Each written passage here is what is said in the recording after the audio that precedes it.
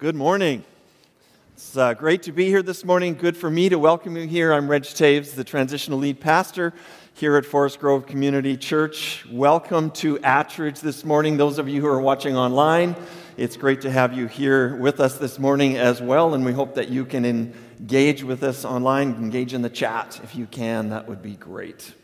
If you have your Bibles with you this morning, turn to Psalm 16. And if you don't, open your app, whatever you normally use to read the Word, I encourage you to get there right away. We're going to read it very quickly this morning. Psalms, which is a series that we're in for the summer, as we're looking at the writers of Psalms, and they experienced God in various ways. It's really like writing about life experience. How many of you journal? Anybody journals? A few of you do. Okay, good. I do. I have from time to time. I don't do it all the time. I found it extremely helpful to journal, just to write things down, to process things in a way, for me at least, that works. And hopefully you're finding a way as you live life and experience different things that you're engaging with what God is teaching you through that. And that's what the Psalms is really all about. So let's read Psalm 16 together this morning. I'm reading from the NIV version. Keep me safe, my God, for in you I take refuge. I say to the Lord, you are my Lord. Apart from you, I have no good thing. I say of the holy people who are in the land, they are the noble ones in whom is all my delight. Those who run after other gods will suffer more and more. I will pour out libations of blood to such gods, or take up their names on my... I will not pour out libations of blood to such gods, or take up their names on my lips. Lord, you alone are my portion and my cup. You make my lot secure. The boundary lines have fallen for me in pleasant places. Surely I have a delightful inheritance. I will praise the Lord who counsels me. Even at night, my heart instructs me. I keep my eyes always on the Lord. With him at my right hand, I will not be shaken. Therefore, my heart is glad and my tongue rejoices. My body also will rest secure, because you will not abandon me to the realm of the dead, nor will you let your faithful one see decay. You make known to me the path of life. You will fill me with joy in your presence, with eternal pleasures at your right hand. Hear the word of the Lord. Let's pray together. Father, as we explore and look into this text this morning, we invite your Holy Spirit's presence, who is here to speak to us this morning. Lord, I pray that this word would be living and active today. Father, I pray that the posture of our hearts as we watch or as we sit and listen would be one of openness to hear from you for what you want to say to us. For we know that you are here and you want to speak to us this morning. And you will as we are ready. For we pray this in your name and for your glory, Jesus. Amen. In verse 11, this psalm ends with the idea of the path of life. And I just want to pick up that particular theme this morning and talk about the path of life. You will notice there's a picture that should come up on the screen here of the West Coast Trail. And if you look at that picture, it looks like, it's kind of wet and it's beautiful. And I want you to know that anything that looks wet on the West Coast Trail, because I've hiked it, is slippery. And I guarantee you that is the minority. That is not what it normally looks like. So often it looks easy, but there were sections when we did it, there's always sections of the boardwalk that was broken, and there were times where we had to navigate muddy sections, and at one point, as I'm standing at the end of a boardwalk, and there's sort of broken about 20 feet, and then there's another section of boardwalk, it's like, this looks muddy, and so I was hiking this with my daughter, and I'm carrying about a 35-pound pack on my back. She has probably a 30. So she steps into this and goes in about up to her knee in the mud. and then gets through it. And I thought, well, I'm not going there. That's a bad spot. And next to it, there was a limb. It was probably about that big around, so maybe 3 inches around. And I thought, I'll step on the limb, and that way it'll support my weight. I stepped out onto that limb, and I went into the mud up to here. With 35 pounds, I'm like, now what do I do? And so crawled out, and we finished hiking the day and basically covered in mud. So it's not easy. So the path of life isn't always easy. And I just want to share that with you, that as we look at the path of life, sometimes we see the direction that we're going, but we don't know what's around the corner. And so we're depending on God. And so today, as we explore David's psalm of walking with God, we will look at 5 attitudes to start with that guide our path along with God's providing and pointing forward to Jesus. So we're going to unpack 5 attitudes, and then we're going to look at a section of this text that points us forward to Jesus. Now, if you looked at this particular psalm, it will say something interesting like a miktam of David. And you're like, what in the world is that? It's not language we use. It's not actually an English word that we would use at all. There are 6 Psalms of David that are called miktams, and they all refer to times in David's life where he was rejected. So if you read that psalm, you'd go, it doesn't sound like rejection. He's always processing it in a particular way. But I would point you to times where David would have felt rejected. For example, he was rejected by Saul. So Saul was the king at the time, and David had been anointed as the next king and was keeping that sort of to himself, but Saul had David come and join his entourage, and there were times where Saul, 2 times at least, where Saul would threw a spear at David to try to kill him. That sounds like rejection to me. Somebody's trying to kill you. It's sort of like, yeah, that's pretty serious rejection. There were times in his life as he was older, as he was the king, where his sons decided that they wanted to be king, and so there was a time where he had to run away from his palace and take whoever he could with him and leave people behind, and wondered if his life would be spared. So he understood rejection. So these miktams were all written in that particular frame of reference. And the word miktam can mean this, to engrave or to cover. So I would suggest to you, he's writing this as a remembrance following a difficult experience. So he's processed the experience. Now he's writing, this is what I've learned from my difficult experience. So let's look at these 5 attitudes of walking with God that he shows us in this text. The first one is, what's our attitude, or what was his attitude toward God himself? Verses 1 and 2. He starts with this petition, God, keep me safe. Keep me safe. And I think he's almost saying, like, you have kept me safe, but I know that for the future, I need you to continue to keep me safe. You're the one I depend on. And so there's this petition to say, help me. All of us may fear the unknown. That just may be something normal for us, to fear the unknown. We don't know where our path will lead. As followers of Jesus Christ, we know the destination, but that journey is still unknown. And David starts this psalm with this wonderful petition. My attitude toward God is, God, I need you to be with me. I need you to rescue me. I need you to save me. What a great way for you or I to start each day, to think about those words, to say, what happened if we just said, keep me safe, my God, for in you I take refuge. Now, that doesn't mean that God is going to just make life easy. Doesn't mean that all those boardwalks are going to be built. It means that we're going to have to take a risk of the unknown and saying, God, you're with me. That's what I know for sure. That is the security. The unknown.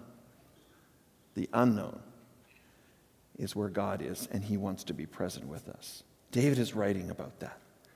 In verse 2, David now leans into what's his attitude toward God. And if you listen to this in the English language, it sort of doesn't make sense. But let me read it to you in a way that hopefully will make more sense to us. So it says, I say to the Lord, and that's, of course, it's capitalized L-O-R-D, which means Yahweh. So I say to Yahweh.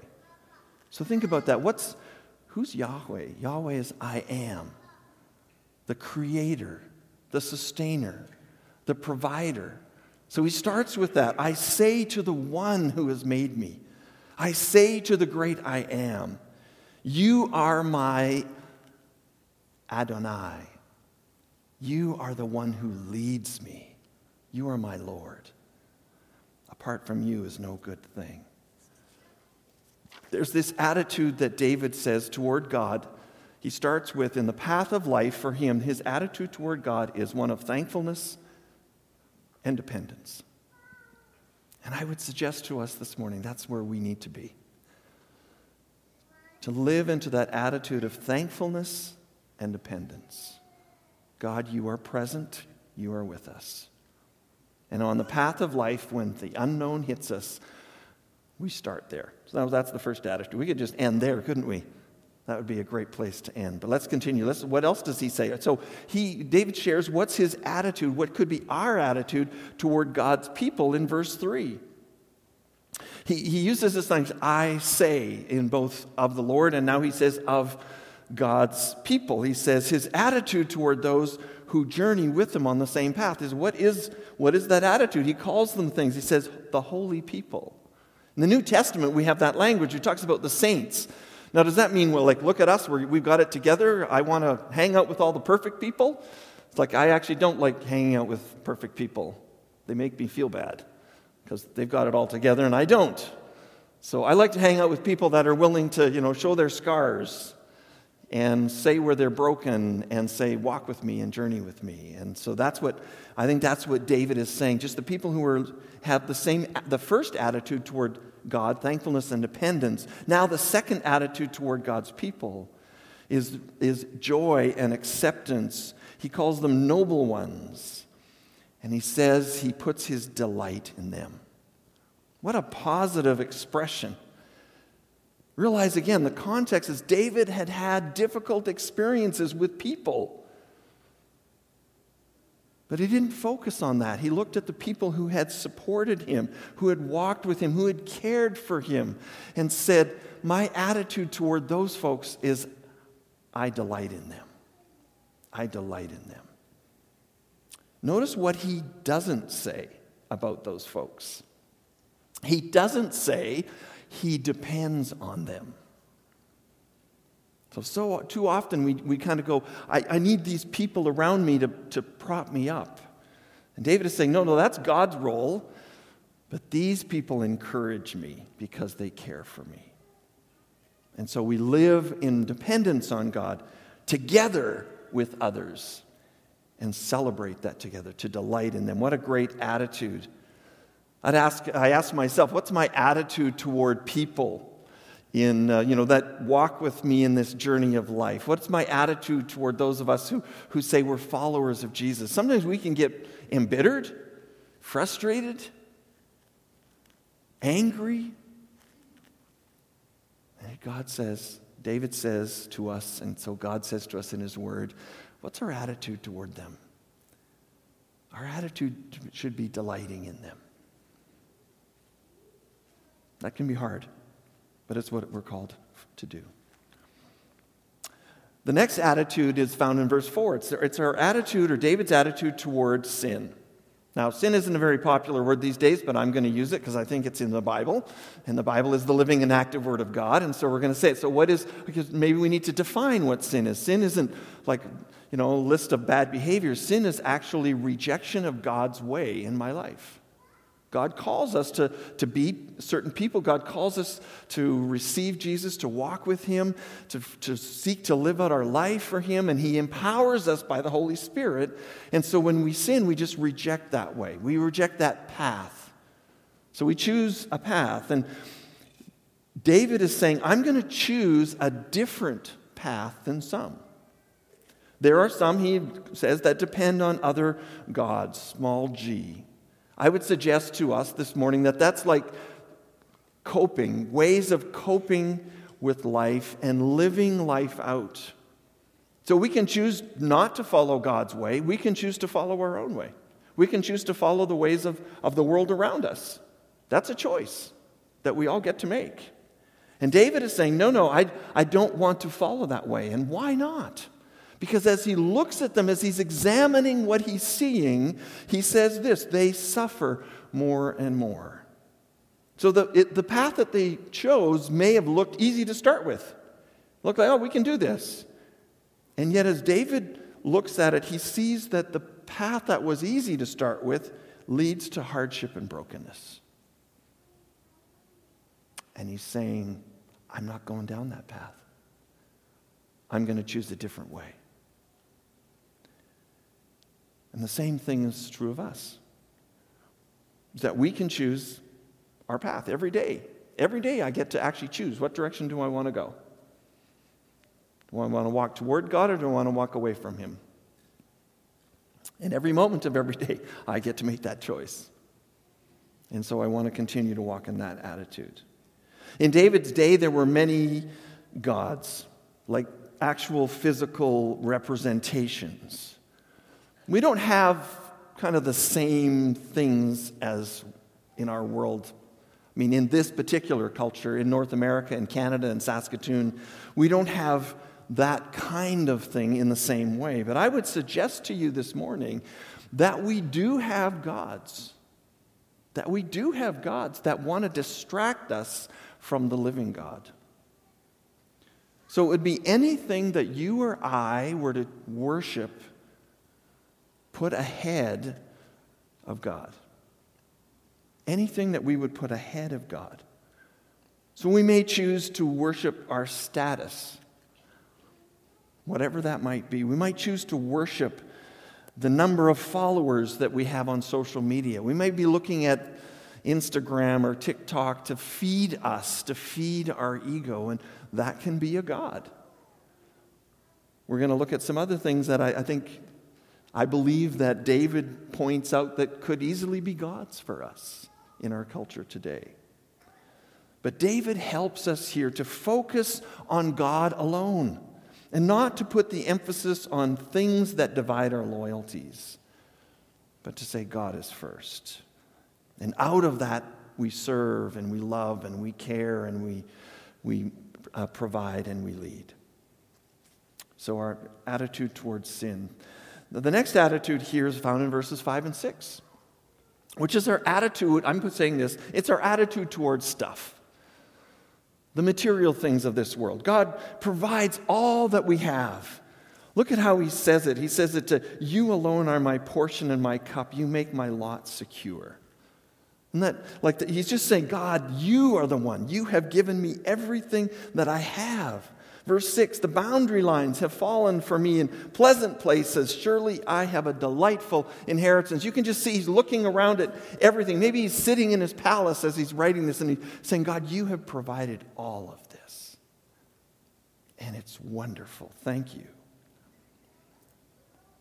So as we look at his attitude towards stuff, this is where I would want to encourage me and encourage you is to understand and to walk in this concept, this attitude of God has provided everything I have. I've had people come to me and say, no, I did this. I worked hard. I did all of this. Like, yeah, but who provided you with energy and strength and brains? And was that God, or did that just sort of a biological thing that happened? David's attitude is, no, this is God. God has provided everything. So out of this attitude towards sin, he says he pays attention to his dependence on God. So using language like my portion, my cup, my lot is secure. Again, focusing on when he looks at all the stuff that he has, he says, this is God. Thank you, God. You have provided it. And you've provided it in abundance. So his attitude toward all that he had is a thankfulness toward God for provision. Now, if God has given it to him and has given everything that we have to us, What's our response? What's our attitude toward him? It is this, that we are stewards of everything that God has provided. And then our attitude is not one of ownership. This is mine, but this is mine to use for God's kingdom good. So when we look at all of our stuff, it's easy for us to sort of go like, it's mine. But if I say it's not mine, I am a steward. And Jesus uses these examples throughout the New Testament. He continuously tells stories about stewards and what stewards were supposed to do. And a steward wouldn't go, well, that's mine, I can do what I want with it. It would be like, no, what would the boss want me to do? What would the one who's leading this want me to do for his benefit? And it's the same for us. When we think about it, it's like, what can I do here for God's kingdom glory? So when Brenda and I were young and we weren't making a lot of money, we were pastoring, and I'll tell you, if you want to go into ministry, don't do it for the money. It's not worth it, honestly. Not that please don't hear me say I'm complaining in any way, shape, or form. God provides and has over the years, even when we had little. But when we were younger, I'll be honest, we had trouble giving. Because it was like we felt like we were barely paying our bills. How do we keep living like, we started to have kids, and we were making just a little bit of money, and we were like, how do we pay our bills and give? And God convicted us, say, you need to give to me first. Maybe you've heard this before, and you're like, yeah. So here's what I would say to you. If you're struggling with giving, I just want you to start. I've met with lots of people like, I just can't afford to give. I said, can you give $5 a week? You spend more than that on a coffee, depending on what kind of coffee you get. I'm a cheap coffee drinker, so mine's like 3. But yours might be 6 or 7. But just start. The idea here is begin. So if you say, I've never given before, Pastor Reg, I don't know what that's, then begin to give. Begin to give something. For us, we started with it was like $20. And I'm so grateful as life has changed. I mean, we don't have kids at home, and I look at this particular season of life that we're in, that we can actually give more. And instead of saying, this isn't mine, I'm being a steward and saying, God, how do I invest this? So we give to multiply. We support compassion. So we have kids in Thailand that we care for. We support Food for the Hungry, and there's a child that we try to bless him in his town in Africa. But that's giving. And then our fundamental giving for Brenda and I is to give to our local church. And so that's when I get my paycheck, that's the first thing that I send. It goes, I don't even look at bills, I look at that and say, I'm going to give. And I do that simply to say, I want to be a good steward. David's attitude in this text is saying, how can I be a good steward of what I have? How do I look at my stuff and run it through the grid of what does God say about our stuff? That our wealth is given by God, and that we need to allow Him to help us to know how to manage and use it for His kingdom's good. Now, for some of you, this may be old news. For some of you, it might be new. And I would encourage you to ask God to guide you and to lead you in this area. Finally, the last attitude I want to pick up, and then we're going to go to the next section, is our attitude toward God's will. David is talking about what is God's will in verses 7 and 8. So he talks about the counsel of God. He talks about the instruction of God, keeping his eyes on God, and knowing that when he does that, he's not going to be shaken. So his attitude toward God's will is that as he's moving along this path, when times are hard, God is present. I don't know about you, when I read this, God counsels me, He instructs me at night. Now that kind of comes across like, oh, yeah, He instructs him at night. It's like, do you realize what He's saying? I can't sleep. Do you ever have that happen to you? Where you're feeling stressed and tense and, for me, it's like I can fall asleep like that. Unfortunately, 2 o'clock in the morning rolls around. And then, boom, I'm awake. Now, What do I do? And he's writing this. He's saying, even at night when I can't sleep, God is instructing my heart. And so his attitude toward God's will was, God, I need to continuously listen to you. Even when I don't know what to do, even when I'm stressed, I still turn to God and say, God, what am I supposed to do with this? Even when times are hard. Again, look at that particular word that's there. I will praise, notice it's the capital L-O-R-D, Yahweh. I will praise the God who sustains, the God who creates. That's the one that I will turn to. And he says, out of that, I'm not going to be shaken. When I keep my eyes on God, when I keep my focus where it needs to be, I won't be shaken. Doesn't mean that life becomes easy. It just means that I know that there's something solid there, and it's called God, and he is present with me. Well, let's take a quick look at the last section. The path of life is found in verses 9 to 11.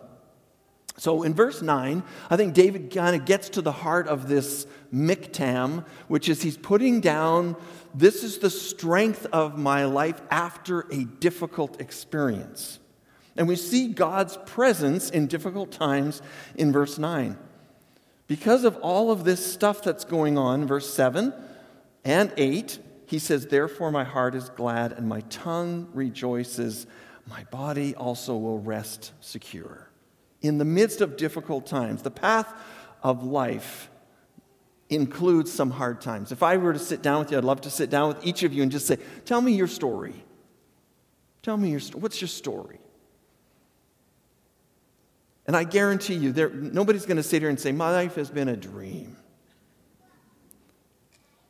It's maybe been a nightmare at times, but it hasn't just been a dream. There's been things like, I struggle with this, I struggle with that, this has happened to me, this has been difficult, I found this really hard.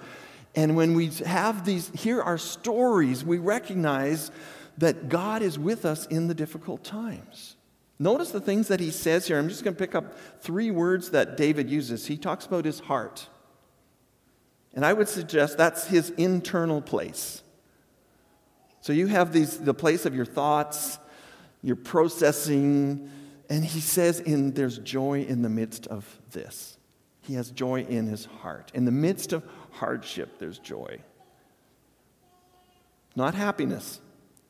Joy is a totally different thing. It's a deep contentedness is what joy is. He talks about his tongue. And I would suggest to us that this is his external response. How does he talk about God when life is hard? And it's not to say he's denying the hardship. He's just saying, this is hard, God is here. This is hard, I don't know how to process it, I'm waiting for God to help me. It's living in that dependence. But he's expressing it outwardly. And so that's why he's writing Psalm 16 for us today, for us to explore with him. And finally, he says the body. So that's the present physical self. So when we look at his life experience, there was the risk of being killed, being put to death, losing everything that he had. And so he talks about, even my body will be secure. What, because David's great? No, because God is great. Then in verse 10, we see what is really a prophetic, a foretelling word. David has experienced a near-death event. And so here in verse 10, we see God's presence actually in Jesus. So David is saying, I've experienced a near-death event, yet we know that David died as an old man, as the king, but he died. And so there's a present fulfillment in the moment of this writing where he's saying, thank you, you've preserved my life from being taken by my son or by Saul. We don't know exactly which, but saying, thank you that you've preserved my life. But it is a foreshadow of Jesus. And that is why this psalm is also a messianic psalm, because it points us forward. That's what's so beautiful about Scripture, is that we live in the moment of the Scripture, of the text, but we also live in the future fulfillment of the text. And so this is pointing us.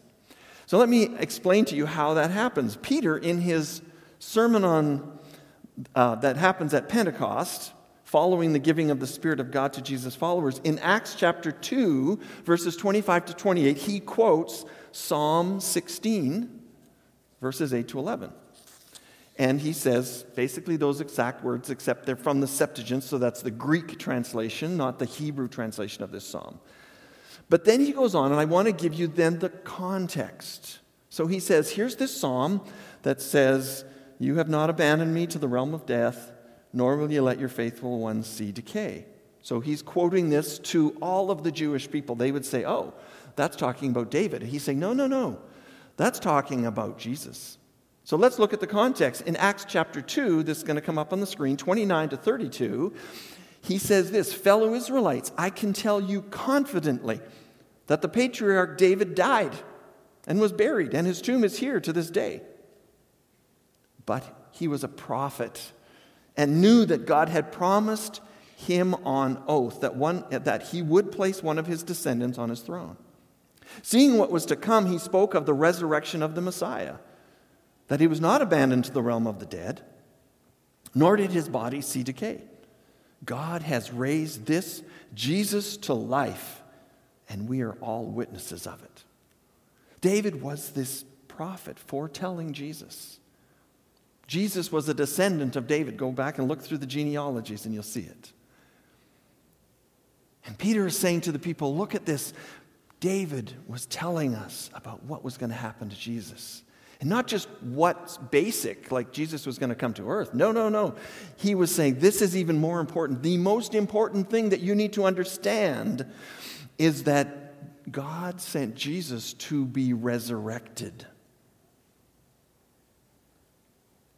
We make much, and we should, of the death of Christ on our behalf. Absolutely. We need to say, yes, thank you, God, you died on my behalf for my sin. But I believe we need to hold just as high, if not higher, the resurrection of Christ. That's where life comes from. It's not just sort of like fire insurance, yay, I'm out of danger. It's like, no, God wants to give us new life. One of the songs we sang talked about, and you have resurrected me. You know that when you come to faith in Jesus Christ, you were dead in your trespasses and sins, and you were made alive in Christ, which means your resurrection actually happens at salvation. Can I get an amen?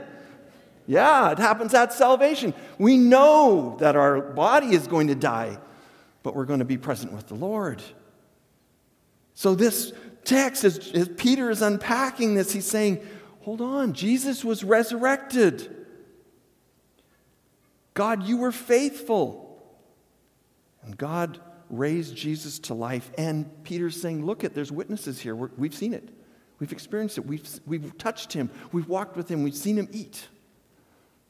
He's alive. This, folks, is pivotal to our faith. The power of death was defeated in the resurrection of Jesus.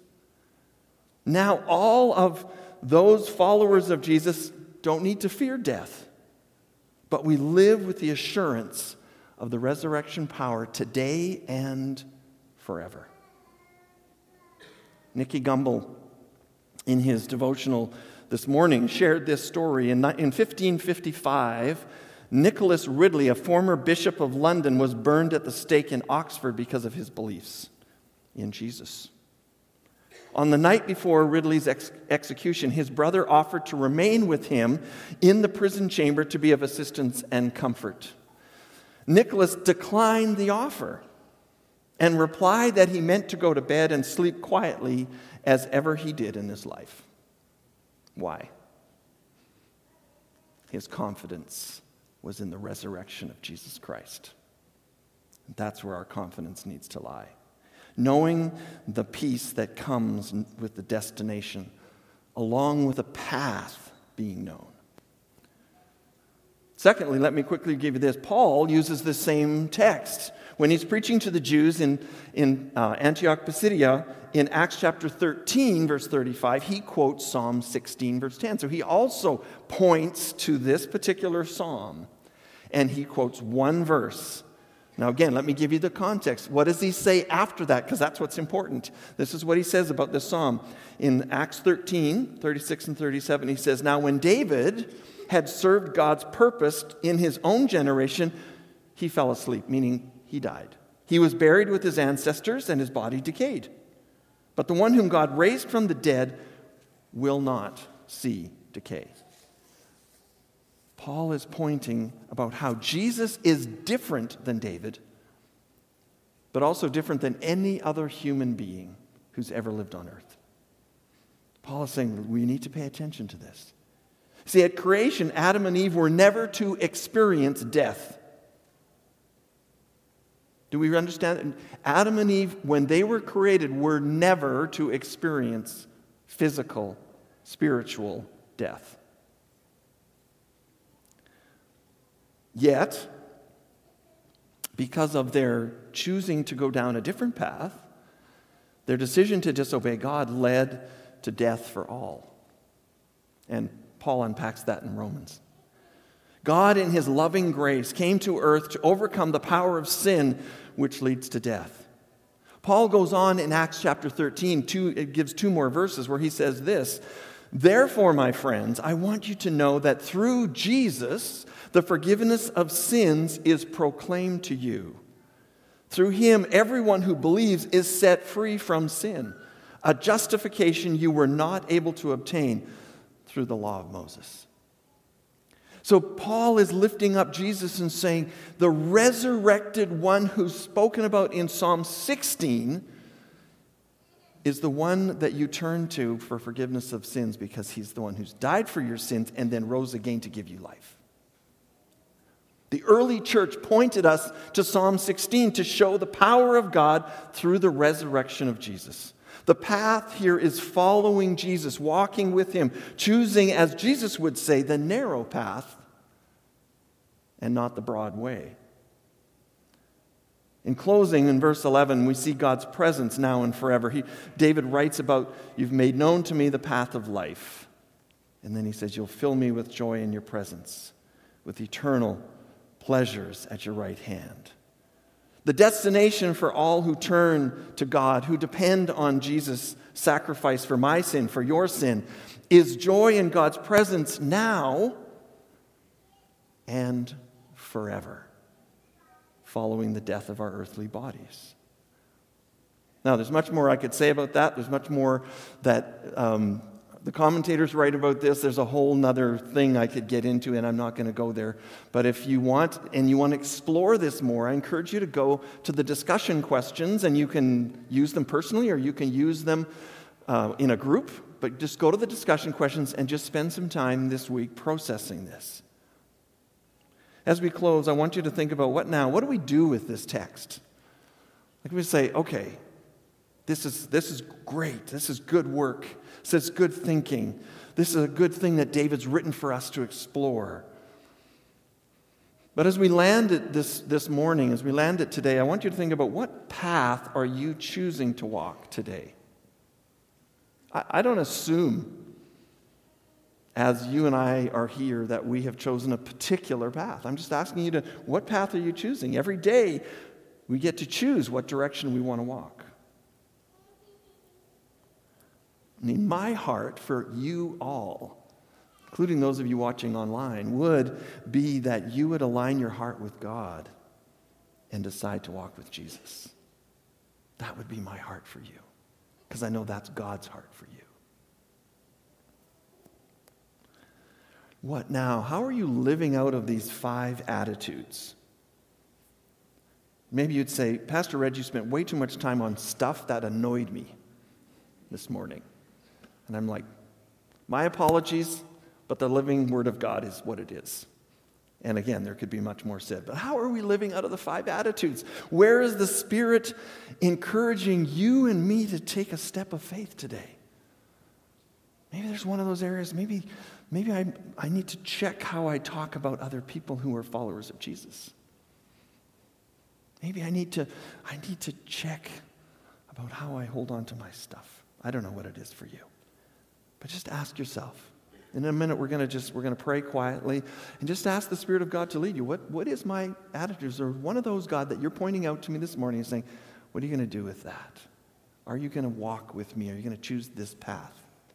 And finally, I want to close with that the path of life is the security of being with God forever.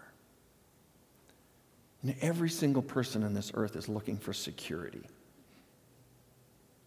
And we live in an uncertain world if we look at world events. Security is found, as David tells us over and over again throughout this psalm, our security is found in our dependence on God. Let's pray together. Call on the team. Father, as we have looked at this, we just are so grateful that you have shown us through the life of David and then pointing forward to Jesus, you have shown us how we can depend on you. David did. And Lord, you met him. Even when he chose paths on particular days that weren't focused on you. He was not perfect, and neither are we. Lord, we thank you that you draw us toward yourself. And I pray this morning that if there are people in this room or watching online today or into the future, Lord, I pray that they would be drawn toward you. That if they've walked away from you, Father, that they would hear your heart's cry calling them back, calling them to new life. Thank you that your resurrection gives us life to live out every day. These 5 attitudes, to live out of dependence on you, even when life is hard. Guide us, we pray. Speak to our hearts this morning. I invite you just for a moment or two, just to be quiet before the Lord, just to listen, not to my voice, but to his. Let's just take about 15 or 20 seconds before we sing together.